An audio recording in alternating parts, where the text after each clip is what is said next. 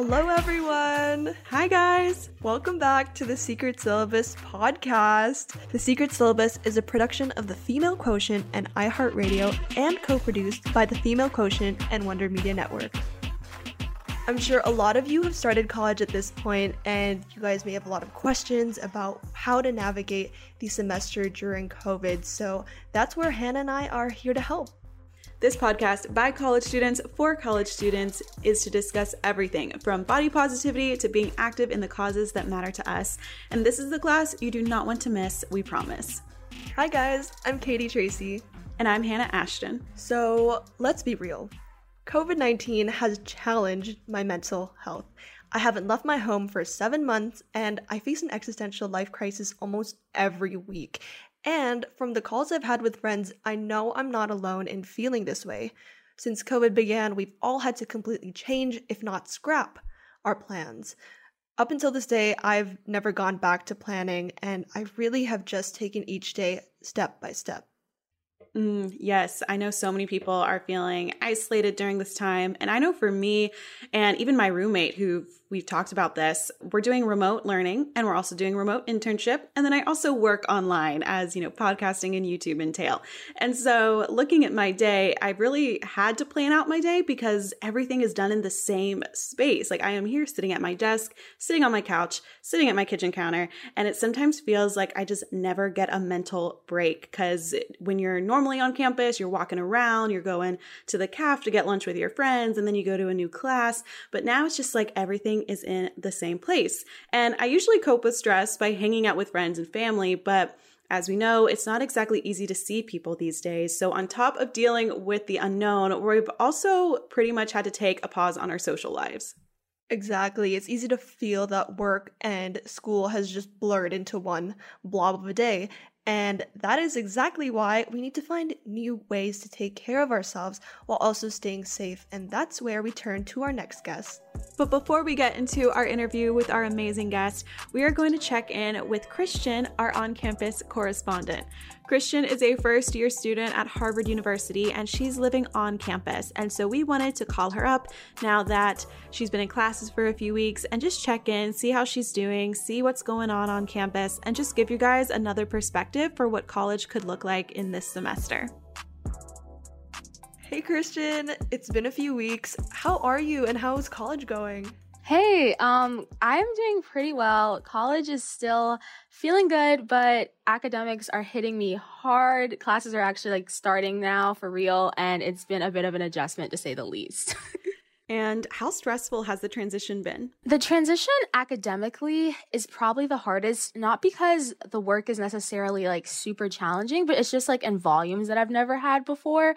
And so it's reading whole books or writing multiple pages for simple not simple, but single assignments. That's been an adjustment because in high school, we definitely did not do that much at one time.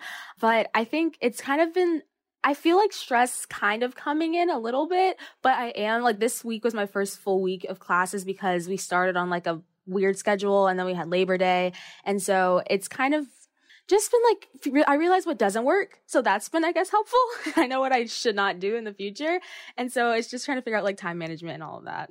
Yeah, I totally relate to that. I just want to reassure you that first year is just a wave of so many different things that you're just trying to stay afloat and figure it out. But the tides will calm and you will just surf them. I don't know what with this analogy. I really hope so. Have you found that Harvard is encouraging students to utilize any of their mental health resources during this time? Yes. So they recently sent an email about that and dropped the link to the office for mental health and things of that nature. But whether or not, I don't know whether or not I'm feeling it, in the general campus community. It was definitely, dropped in that email. We know it's, accessible, but I feel a lot of students are feeling really stressed and really anxious right now, especially, the first years that I see, on campus. And I don't know if people are actually taking advantage of them, myself included. And so right now, I feel they're definitely, they've let us know that they exist, but I don't know if it's, a super pressing we need to get these kids in counseling type thing, and maybe it should be. On that note, how are you as a student coping with stress or just feeling overwhelmed? Yes, so how am I coping? Honestly, that's a really great question. I think that I've found a lot of joy in like hanging out with like my friends, or like just like talking to them, or like FaceTiming them and just ranting, or just like sitting on FaceTime together studying, because like our study sessions look a little different this year. And so I found a lot of peace in that and just like connecting with people. And I think when it does get super stressful, it's easy to feel like you're isolated and like you're the only one going through that. And so talking with other people in your classes, or like my friends, and realizing that we're all feeling the same amount of stress and we're all going through the same thing makes it feel a lot better. Love that. Well, thank you so much, Christian, for coming on and opening up with us. We cannot wait to check in with you again soon. Yes, thank you. I am so excited to introduce you all to Dr. Mariel Buque. She is an Afro-Latina clinical psychologist who focuses on racial justice advocacy. She has built a huge following on Instagram and uses the platform to provide resources for those who are struggling with their mental health. Dr. Buque has a lot of wisdom to share, and we hope you'll find some comfort, guidance, and reassurance in our conversation with her. Let's dive into it. Hi, Dr. Buque. We are super excited to have you on our show today. We believe mental health is a very relevant topic for students, so we'd love for you to start us off with the work you do and what inspired you to go into this space. Well, the work that I do is mental health related. So I'm a therapist, and all of the work that I do is surrounded around mental wellness in some way or another, whether it's by giving therapy directly to my clients, or if it's consulting with specific organizations on the ways in which they can enhance the mental health of individuals within those organizations. It's kind of mental health everything. And I came into it by happenstance. It was like, this is a second career for me. So I actually went into advertising first. I started doing volunteer work mostly on the weekends because I really wasn't feeling very fulfilled in my job, and I wanted something to bring meaning to my life in some way. And so that was one way that I found that could be useful. And then I also attended my own therapy. And my therapist at the moment was like, you would be a great therapist. You need to do this. So I was like, yeah, I don't know about that. That sounds very scary to leave my job that is very comfortable. But I took a leap of faith and then never looked back. That's great. And has being an Afro-Latina influenced your work in any particular way? Oh my goodness, in so many ways. I don't even know where to start. So even like some of the intuition and the empath qualities that I held as a kid, especially when I saw my family or my community undergo distress by way of immigration-based distress, or distress that was related to the discrimination that we experienced, and the distress that was associated with living in poverty. All of that was a part of my world. And I just kept soaking it up in ways that I wasn't really understanding. And I remember just telling my mom when I was like around 6, like, I want to do something about this. I want to change this. This feels unfair, right? Like you just know as a kid intuitively, like there's something wrong with this. But I never really knew or had an understanding of the fact that psychology was an arena of helping my people. Like there was a way that I could do it through psychology. And so I think it all started there. But then once I got into my studies and became an Afro-Latina in the academic landscape and understood that there were a multitude of microaggressions that were not only directed at me, but were directed at my community, which I take very personally. I was like, I need to make sure that I orient myself around the work for my people. All of that put together made me feel like I have a duty to my community, and I have to approach my community from the perspective of I am here, but also from the perspective of, and our indigenous practices and our healing practices also matter, and I'm willing to, in a very ethical manner, incorporate them into the work that I do. I'd love to dive into this a bit more because mental health is incredibly prominent in communities of color. So can you elaborate on the unique challenges of navigating mental health as a person of color? Yeah, the challenges are pretty up there in terms of numbers of challenges. And I think there is the challenge of access, right? Like we don't really have very concrete bridges to access for communities of color. In addition to the fact that we also, for the most part, come from communities that don't really have a positive association, not only with the mental health world by relegating it to the type of practice that's only for people that are quote unquote really unwell or crazy or can't really navigate life alone. But also the fact that the health world has actually operated as a system of exploitation for people of color. The people that are in positions of power are not creating more avenues for training and admission into clinical centers. So if we have individuals that have a language capacity, have a cultural capacity, there's a chance that they may get bypassed by someone that is white and doesn't have all of those nuances that they can actually provide to the individual. And so then we have that issue, right? Now we have centers that are predominantly white serving people that are predominantly not white, right? And so we have that discrepancy. So now within all of that, then you have people that come into the therapeutic space and look at their therapist and say, yeah, I don't know if I can trust you. I'm actually not going to come back, right? So then we have attrition where people aren't really connecting, either because they just don't feel the connection or feel like they have to work extra hard to really make a point, like, I am being discriminated against. Will you please hear me, right? And so all of that.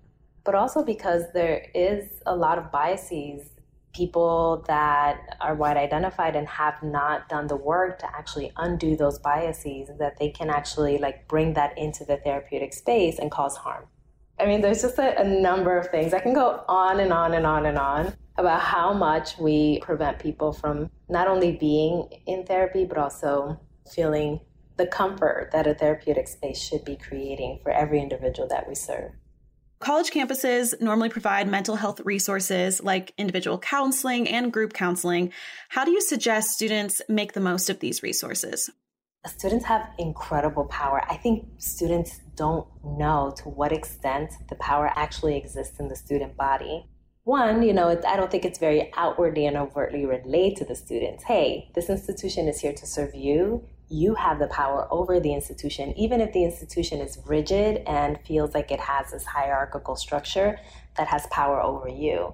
The student voice, it has so much within it that can actually be transformative, right? And so students can actually partake in the services. However, if the services aren't serving the student body in the ways that the students believe that it should, students have the capacity to speak to that and speak to the organization about these things and try and make institutional changes around who is hired into their counseling centers. In terms of partaking in the services themselves, I would encourage most students to try to engage in at least a couple of sessions. One, they're free, which is something that you don't find outside of school. Where I went to college, they had women of color groups. Sometimes if you feel like you are the person that is usually minoritized in your classes, I feel like my experience is very unique and no one really understands me. And that's a part of my conundrum in navigating this college landscape. So I would suggest looking at the list of groups that are available in your college campus and get yourself in a community that's co-healing together.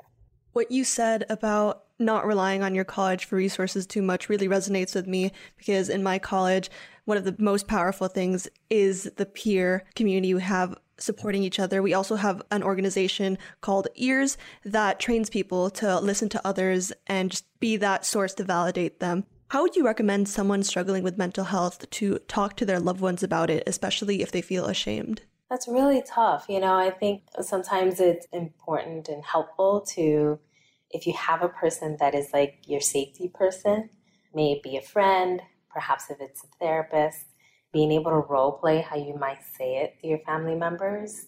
And I think it helps to also provide families with psychoeducation, which psychoeducation is just basically providing information that is a part of the psychology world so that people can have that information at their disposal and make decisions that are pro-health decisions or pro-mental health decisions based on having a more nuanced understanding of psychology and its offerings. Because a part of what is going on when a person feels like they can't necessarily more fluidly come to their family and say, hey, I'm in therapy, is because there's the shame already there. And then there's the idea that the person may be unwell and pervasively unwell.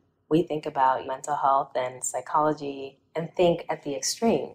But if you can relay to your family members, like, I really want to optimize who I am growing to be as an adult. It matters to me to be well-rounded.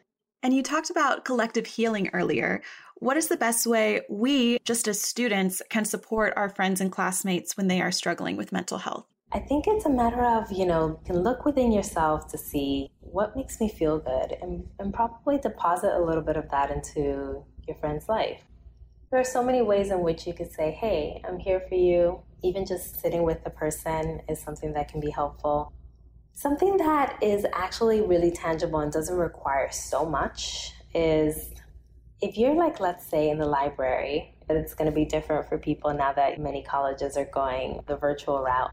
But even so, you can have like a Zoom where you can have like 30 minutes on, 30 minutes off. That for 30 minutes, we're going to do, whatever it is that we need to do for our respective classes.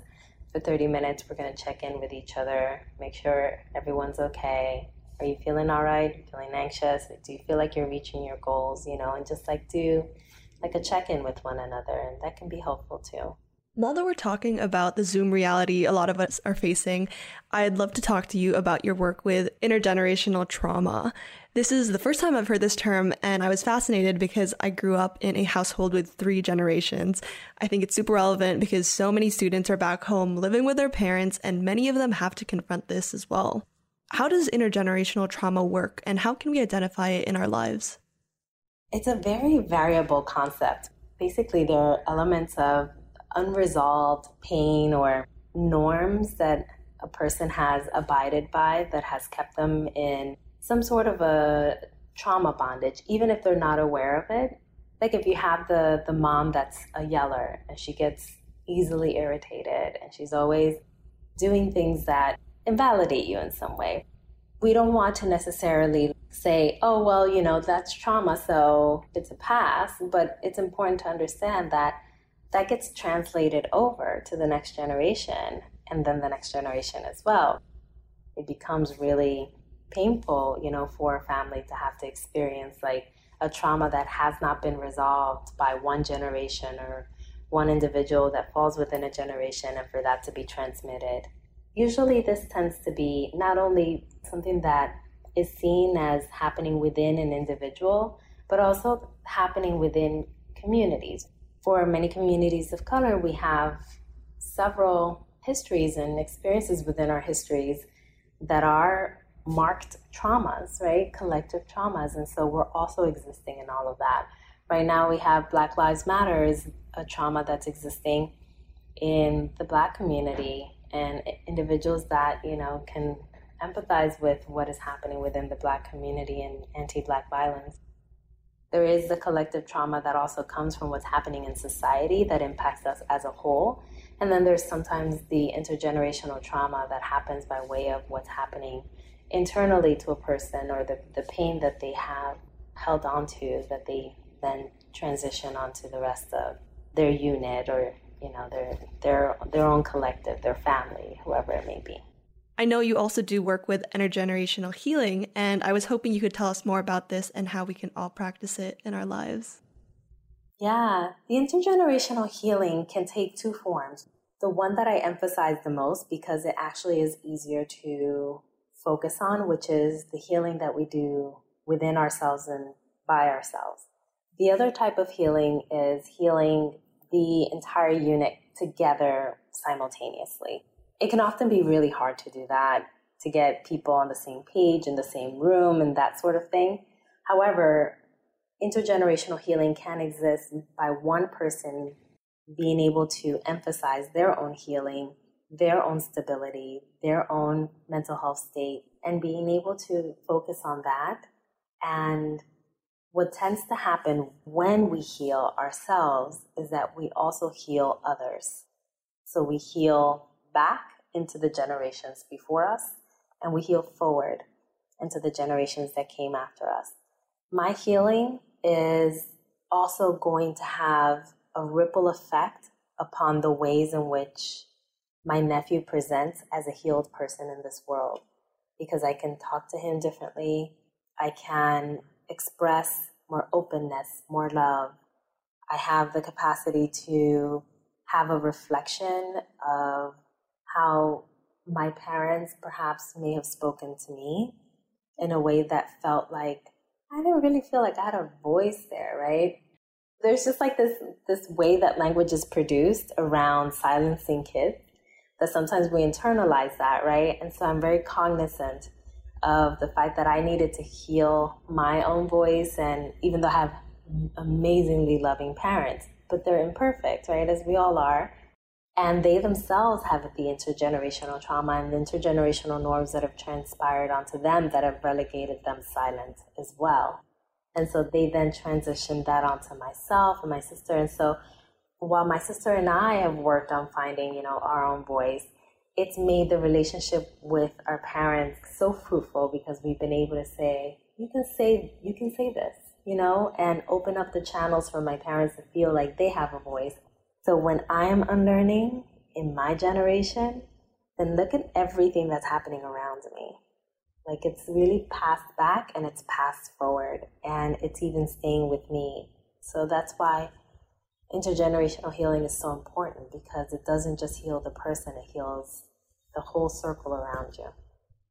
That's an amazing story and advice. So thank you for opening up and sharing about your personal experience with this for us. But as COVID has sent many students home to their families, COVID has also made it challenging to practice self-care. So I'm curious, how can we implement healthy self-care practices into our routines now, even if we're not at school and able to be out with friends?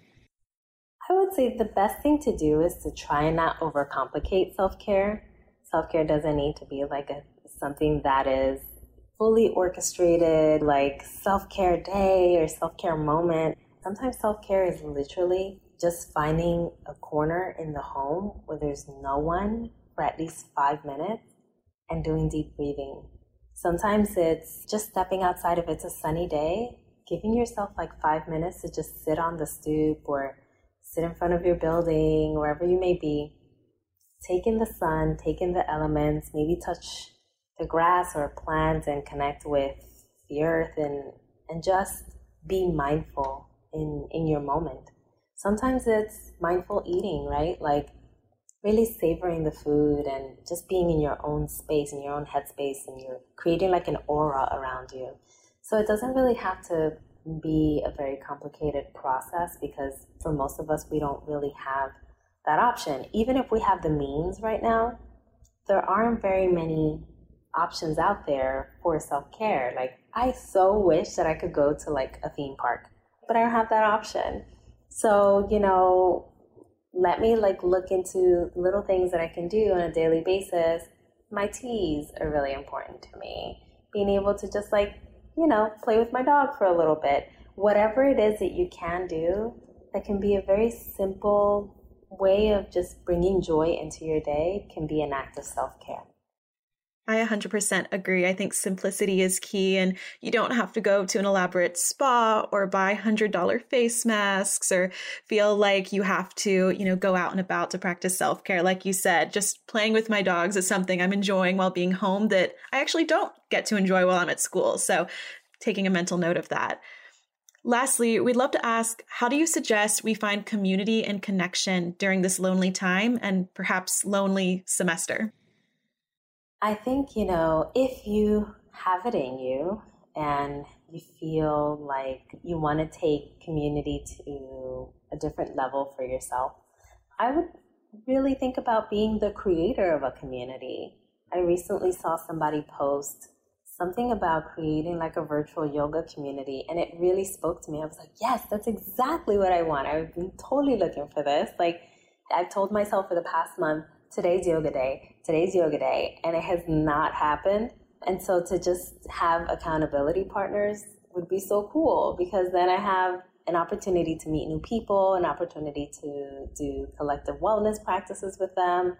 I mean, it just has like this win-win. Like I'm so grateful for the person that created that. And so let's do what we can to create virtual communities and maybe add a little bit of flair to it. Maybe a book club, maybe a this, maybe a that. There's just like so many ways that we can get creative around this. So, yeah. Dr. Buque, thank you so much for guiding us through mental health and enlightening us about how healing ourselves can also heal the communities we're part of. To all our listeners, you can learn more about Dr. Buque on our Instagram at dr.marielbuque, and we'll link it in our show notes as well. Thank you. Thank you, and good luck to you both during your upcoming semester. Well, that was an interview I didn't know I needed, but certainly did. I'll be home with my family for the next few months, so this is a great reminder that adult figures in our lives are also humans who are imperfect, and intergenerational conflict is a two-way street. I will have to admit there are ways I don't help, but now I realize I can help heal with them too. That's amazing. On campus and off, it can be really hard to discuss mental health with friends and family, and on top of that, finding a therapist can be really tough. But we need to remember the importance of breaking the stigma, nurturing ourselves, and providing a safer, more open space for others to share their experiences. Exactly, and we hope you all will take Dr. Buque's advice and find some comfort in these times of solitude, whether that means healing with your community, practicing a new hobby, or just doing deep breathing exercises. So a huge thanks to Dr. Buque for taking the time to come on the podcast. We are so appreciative of all the incredible work you do. We are your hosts, Katie. You can find me at AlohaKatieX on Instagram. And I'm Hannah. You can find me at Miss Hannah Ashton on Instagram. The Secret Syllabus was created by the Female Quotient in partnership with iHeartMedia and co-produced by the Female Quotient and Wonder Media Network. The Female Quotient is committed to advancing equality and elevating women from college campuses to the corner office. You can find out more at www.thefemalequotient.com. See you after class. Bye.